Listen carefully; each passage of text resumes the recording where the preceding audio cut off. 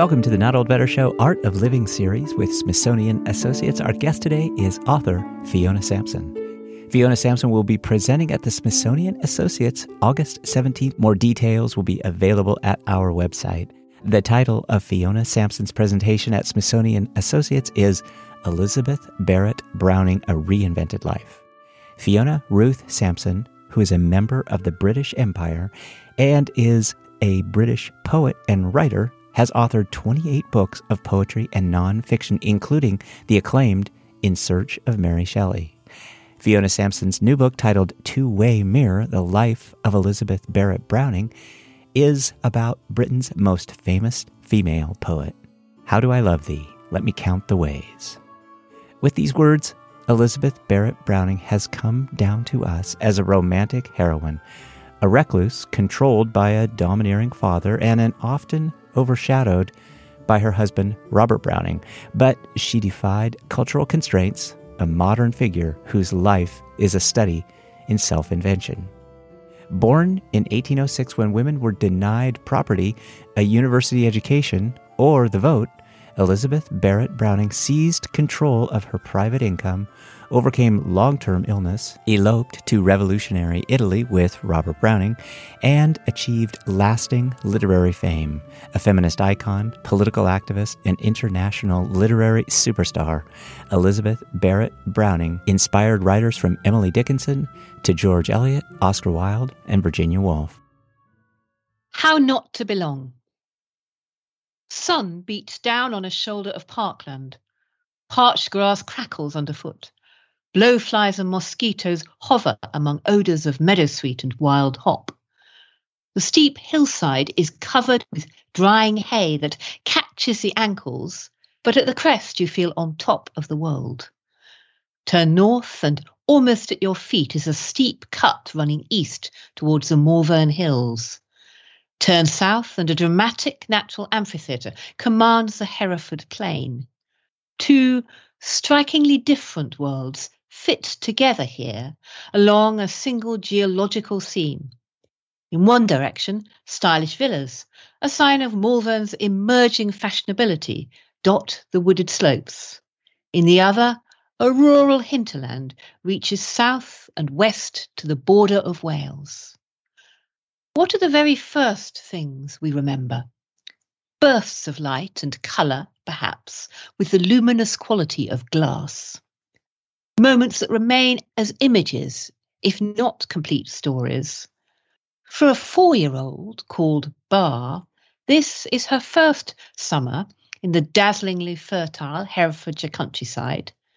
Her previous homes in County Durham and then near London can already be little more than trace impressions. Here, everything is hyperreal. Footpaths disappear into thickets. Nettles taller than a man spill across fields. Even the hot, stormy weather is exceptional.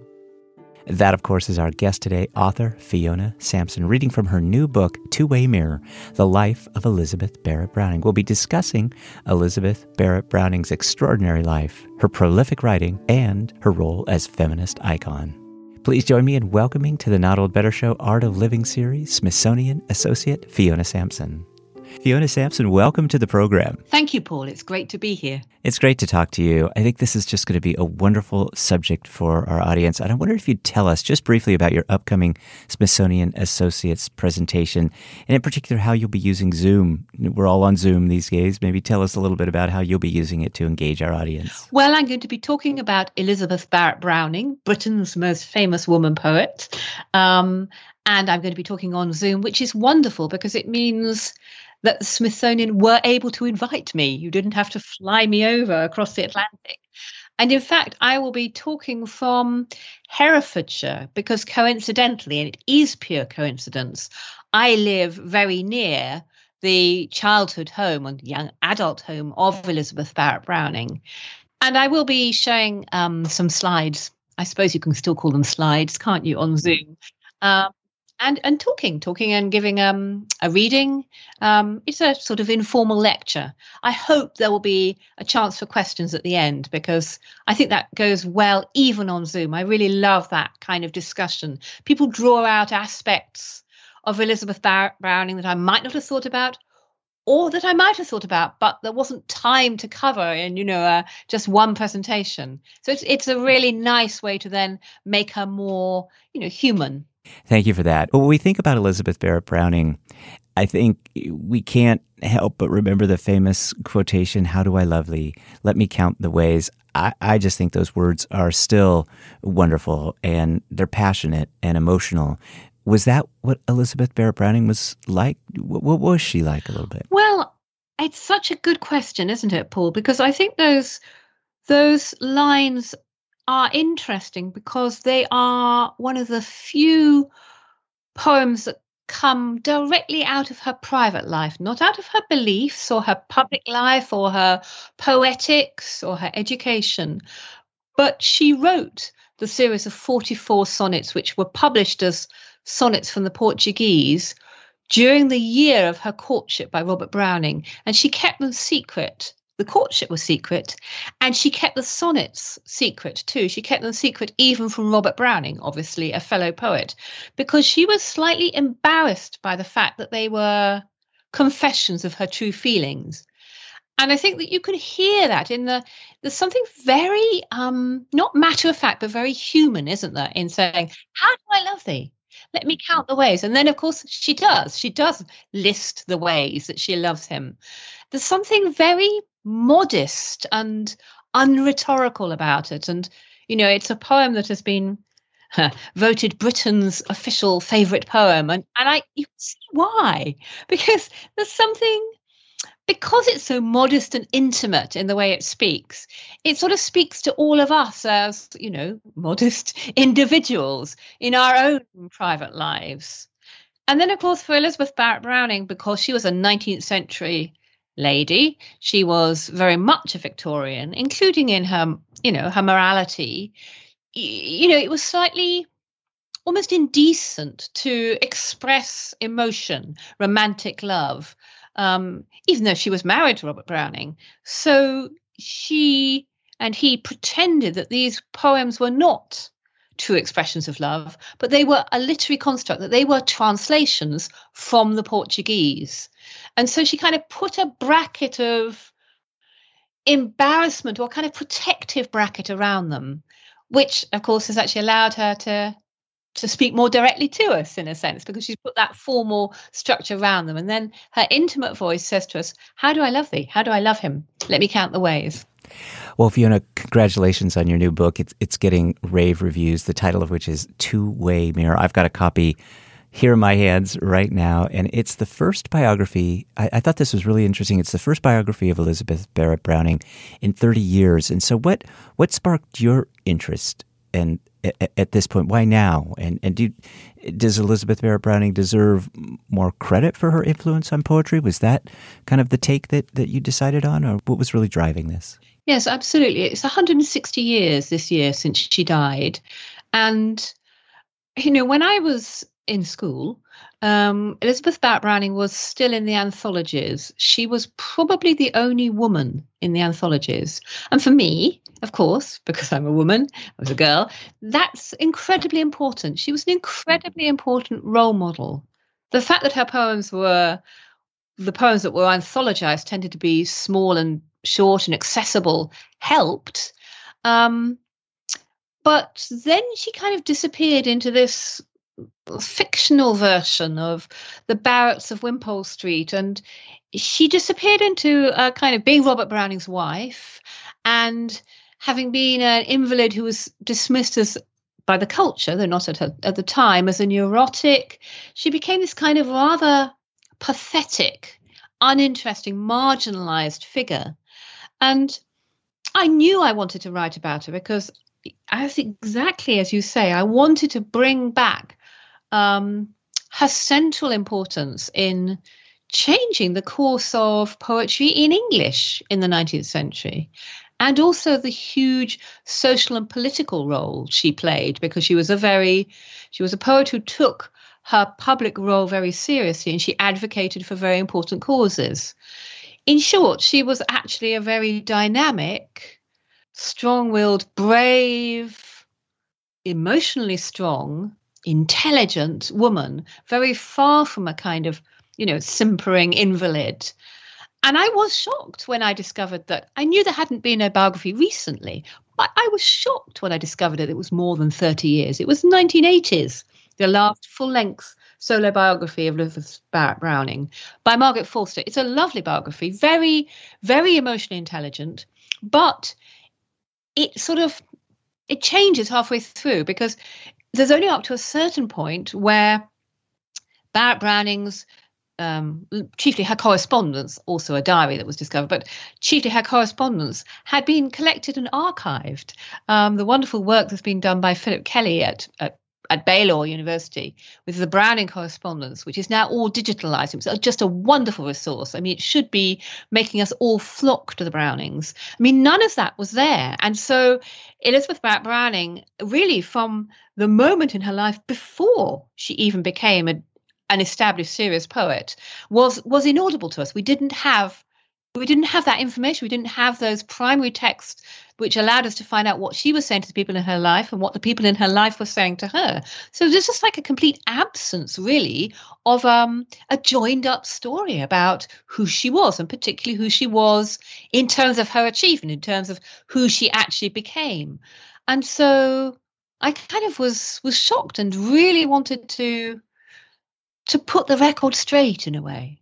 I mean, 3 years ago, I wrote a biography of Mary Shelley called, In Search of Mary Shelley. And, that I was very lucky that was, really generously received. And yes, widely regarded. Mm-hmm. Thank you. Yes. And I felt very passionate about Mary Shelley. I felt that she, although I would never have had the hubris to write a biography about Mary Shelley, to pitch that, the publishers came to me because I'd done some work on Percy Bysshe Shelley. And I was delighted they did, because I wanted to, it was a psychological biography, and I wanted to sort of strengthen our sense of her as someone who was incredibly inventive, a really great thinker, a pioneer, and not just in her husband's shadow. And of course, Elizabeth Barrett Browning, who was born only 9 years later, but as Mary Shelley is absolutely the paradigm of a romantic in her life and her work. So Elizabeth is absolutely the paradigm of a Victorian in both her life and her work. I wanted to do the same for Elizabeth. I wanted to find the way in which we could get back to Elizabeth Barrett Browning as a really great writer, a canonical writer. Yeah, interesting that you bring up Mary Shelley. Of course, the book was so highly regarded, but two women who were known really in relation to their husbands by their last names. Yes. Shelley. Mm-hmm. You're so right. Well, I mean, I often think that the thing a woman writer should not do is marry, because, you not marry a writer, because apart from anything else, it's still the case. I'm writing a book now about the Romantics and the legacy of Romantic thought about the countryside. And I can never just write Shelley when I mean Mary. I can't write Shelley when I mean Percy Bysshe either. But I mean, I can't give her that honorific of just the surname. And it's the same, obviously, with Elizabeth. I have to write about her as Elizabeth through the book, because I can't keep writing Barrett Browning, because, of course, she's not Barrett Browning for the first 40 years of her life until she marries Browning. She's Elizabeth Barrett. And also because Browning is Robert Browning as well. They share that. It's almost as if, by getting married, they disappear. Their own name passes, as the theorists would say, under erasure. It kind of falls under the shadow of the husband's name. And I have been really shocked by some of the critical writing about Robert and Elizabeth Browning that I've read while working on this book. I mean, really dismissive of Elizabeth Barrett Browning. And Elizabeth Barrett Browning was not a minor writer. She was not a minor lady poetess. And I said she transformed the course of writing in English. I mean, among her admirers were people like Emily Dickinson, and Oscar Wilde, John Ruskin, Thomas Carlyle, Virginia Woolf, Rudyard Kipling. And what she did for poetry was she and Tennyson shifted poetry away from, I love romantic poetry, but that kind of abstraction, that poetry is a cutting edge of quite sophisticated ideas, though made beautiful, into poetry directed speaking for the new mass audience of readership, which we know about. We know that for Charles Dickens, people would mob the newsstands when the next installment of, Christmas Carol or whatever was coming out, or Curiosity Shop. But we forget that poets had a mass readership in the 19th century too, and that when Elizabeth Barrett Browning donated a poem against slavery to an abolitionist magazine in the States, she was making a big public gesture, sort of equivalent to the gesture today by a rock star or a film star. But in her case, because she was a writer, there was content to that gesture too, so that the poem actually makes a very passionate case. Or she wrote 2 whole books in support of the cause of Italian independence from the Habsburg Empire, Italian democracy and republicanism. She wrote against child labor, and she believed in an ethical role for poetry. So she was writing to the people back at home. She was writing for hearth and home. She was writing more narrative poetry which had more intimate everyday language, poetry which is a little bit more sentimental, a little more feelingful. And then the other thing that she did as a writer that's immensely significant is that she took the newly significant form of the Bildungsroman, the story of how someone becomes themselves, their emotional and personal development. And she wrote the first one by and about a woman, Aurora Lee. It's a verse novel in 10 books. And it's not only the first woman's Bildungsroman, it's the first woman's Künstlerroman. So the first story of how a woman becomes an artist, a poet in this case. Enormously significant. Let me just shift gears and talk about what I thought to be another interesting parallel. We've just experienced this worldwide pandemic and this lockdown and this isolation. Barrett Browning, due to her own health issues, faced some of this very, very elements, and she railed against this. She described it, as you say, as a prison. So I wonder what it was that you learned from Barrett Browning's experience about living in a lockdown life. Did it help you during your writing? Did it help you during the pandemic? It's a complex subject to write about, and in many ways, she almost was this paradigm of a lockdown life. Absolutely, she was. That's such a good question. Yes, I mean, in some ways, I found it very hard. I mean, it's very hard when what you are afraid of yourself and what's on the news all the time and the whole world is convulsed by is a fatal respiratory illness. It's very hard to write about someone who's living with a life-threatening and ultimately fatal respiratory illness. A bit of you doesn't want to enter imaginatively into it as far as you would if you felt that was far away and long ago. But on the other hand, she was exemplary. I mean, it wasn't only that she was confined to her room, sometimes her bed, for months and even years at a time, isolated, living a kind of virtual life of virtual contacts through letters and through publication beyond her room, but not able to go out and meet those people. She was doing all of that while also actually being ill, living with the disability of, chronic respiratory illness. I mean, in a time when we have to remember that, in a time before steroids and antibiotics, simply to be an asthmatic was to live with risk of death all the time, and particularly, in cold winters. So she obviously didn't accept. She wasn't happy about the conditions of her life. Unlike the fantasy where she somehow chose it neurotically, she wasn't agoraphobic or anything. But she kind of transformed it. She turned it around by using the time of being confined to write, to study, to read, to develop her craft. And she fought, really. She fought, as it were, for breath, really. She fought for the chance to, I won't say speak to the world because that sounds grandiose, and I don't think she was grandiose, but to speak, to be heard. And she wasn't discouraged. She kept on doing it. She didn't sink into a kind of a fit of the vapors and become someone we've never heard of. On the contrary, she became a better and better poet. And very much emerged into the light. I mean, partly simply by going to, moving to Italy where the climate was so much better, that her health was really, she really recovered a lot of her health for a while. So yes, I mean, she was exemplary. Her courage in the face of kind of daily threat of death was exemplary. And I did find that really inspiring. We are with Fiona Sampson. Fiona Sampson is author of the new book, Two-Way Mirror. It is the life of Elizabeth Barrett Browning. Fiona Sampson will be presenting at the Smithsonian Associates coming up here Tuesday, August 17th. Then the title of the presentation is Elizabeth Barrett Browning, A Reinvented Life.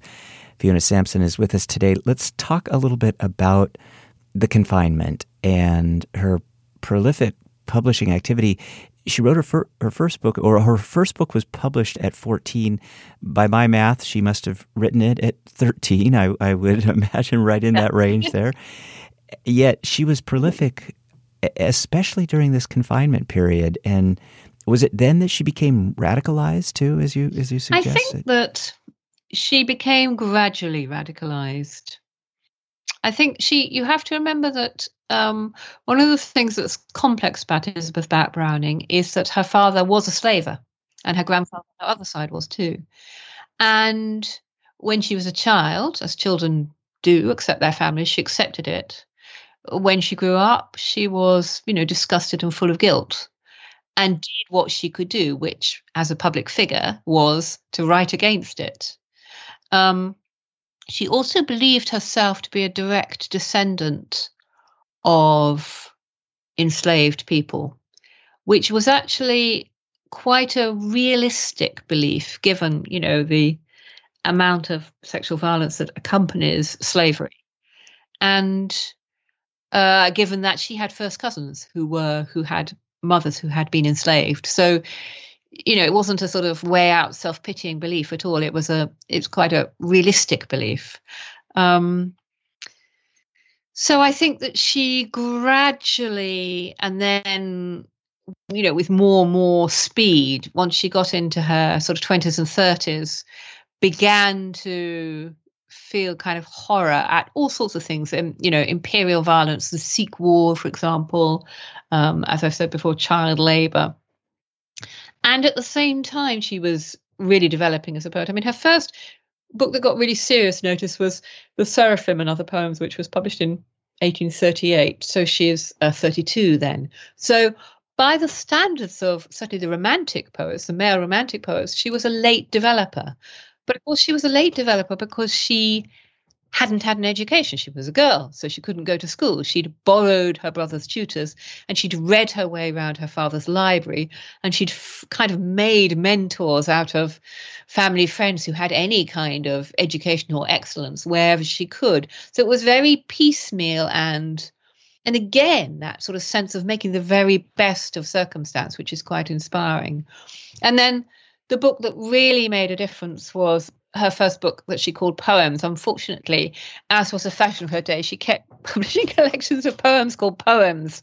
So Poems, 1844. And that's the book that Robert Browning read and admired enormously and caused him to write her and then eventually to visit her. And it was the start of, their falling for each other. And it was on the strength of that book, Poems 1844, that she was the first woman to be nominated for Poet Laureate in Britain. Poet Laureateship in Britain, is for life. It's not only for 1 year. So it's really kind of determining who is the Poet Laureate for any period. Actually, it's now for 10 years at a time, but that's just in the last 20 years. Hitherto, it was always for life. In fact, it was Tennyson who got it, because, of course, there wouldn't be a woman laureate for 159 more years after that. But the fact that she was even nominated at a time when it was still rare, frankly, as a woman to publish under your own name was extraordinary. So then Poems 1850 was the first time that she published sonnets from the Portuguese. That was included in that book. Aurora Leigh appeared when she was in 1856, when she's 50.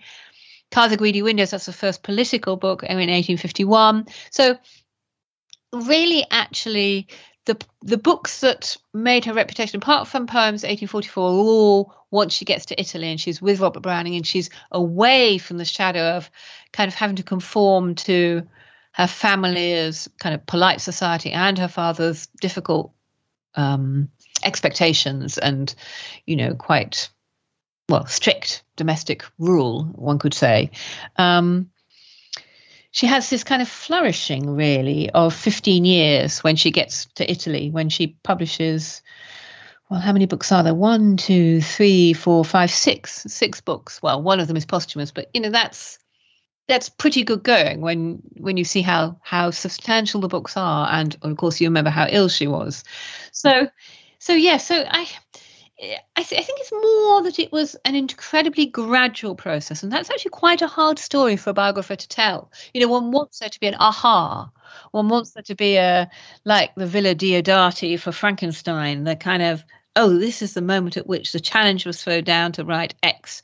And it wasn't like that. It was about sustained effort and, enduring willpower and consistency, keeping on, as it were, turning up to write the poems. I think that is Elizabeth Barrett Browning's story. I learned so much. The book is excellent. Two-Way Mirror is the title of the book. It's The Life of Elizabeth Barrett Browning by Fiona Sampson. Fiona Sampson, I really just have one final question for you because I did learn a great deal. I just do want to recommend this so highly to our audience along with your upcoming presentation at Smithsonian. This brave, intelligent woman, and all of this came about through your time and extensive research that you put together. This stunning biography, very impressive. What did you learn that surprised you most about Elizabeth Barrett Browning? Thank you, Paul. I think the thing that most surprised me about her was, her physical and emotional strength, how wide-ranging her influence was at the time on other writers. And I think, I didn't know that she believed herself to be of mixed heritage and felt that she was writing against the whole grain of that too, that she, I wished that I had been able to find evidence that she was, because I think she's such an incredible role model. And to be able to be a role model as one of the first Black European poets, alongside Pushkin or Phyllis Wheatley, who's much less well known, would have been amazing. I couldn't find any evidence. I don't rule it out, but I can't rule it in. But I felt that was very, as they say, written in the body. Her whole life experience and the choices she made in terms of that experience is real. It's really living history. She really was paradigmatic of her time, of the opportunities and the limits of that mid-19th century, culture and era. And she really transformed it. Fascinating. Truly fascinating. A fascinating person. Just this sustained perseverance, as you describe, her life experiences. Timing of the book is just perfect. You're just spot on in releasing this book at the time that you have. Fiona Sampson's been our guest today. A great book entitled Two-Way Mirror. Fiona Sampson will be appearing at Smithsonian Associates coming up here August 17th. I just encourage everybody to check out Fiona Sampson's new book, as well as her other books, and check out her presentation at Smithsonian. Fiona Sampson, thank you so much for your time today. We appreciate your generous reading, as well as all of the insights and expertise on Elizabeth Barrett Browning. Thank you so much, Paul. It's a real pleasure to talk to you. My thanks to our guest today, Fiona Sampson, for her generous time and expertise. Fiona Sampson will be presenting at the Smithsonian Associates August 17th. More details will be available on our website. The title of Fiona Sampson's presentation at Smithsonian Associates is Elizabeth Barrett Browning, A Reinvented Life. My thanks, of course, to the Smithsonian Associates team for all they do to support the show. My thanks to you, my wonderful Not Old Better Show audience. Please be safe, everyone. Wear your masks when needed. Encourage those who haven't to get vaccinated. And let's talk about better. The Not Old Better Show Smithsonian Associates series. Thanks, everybody.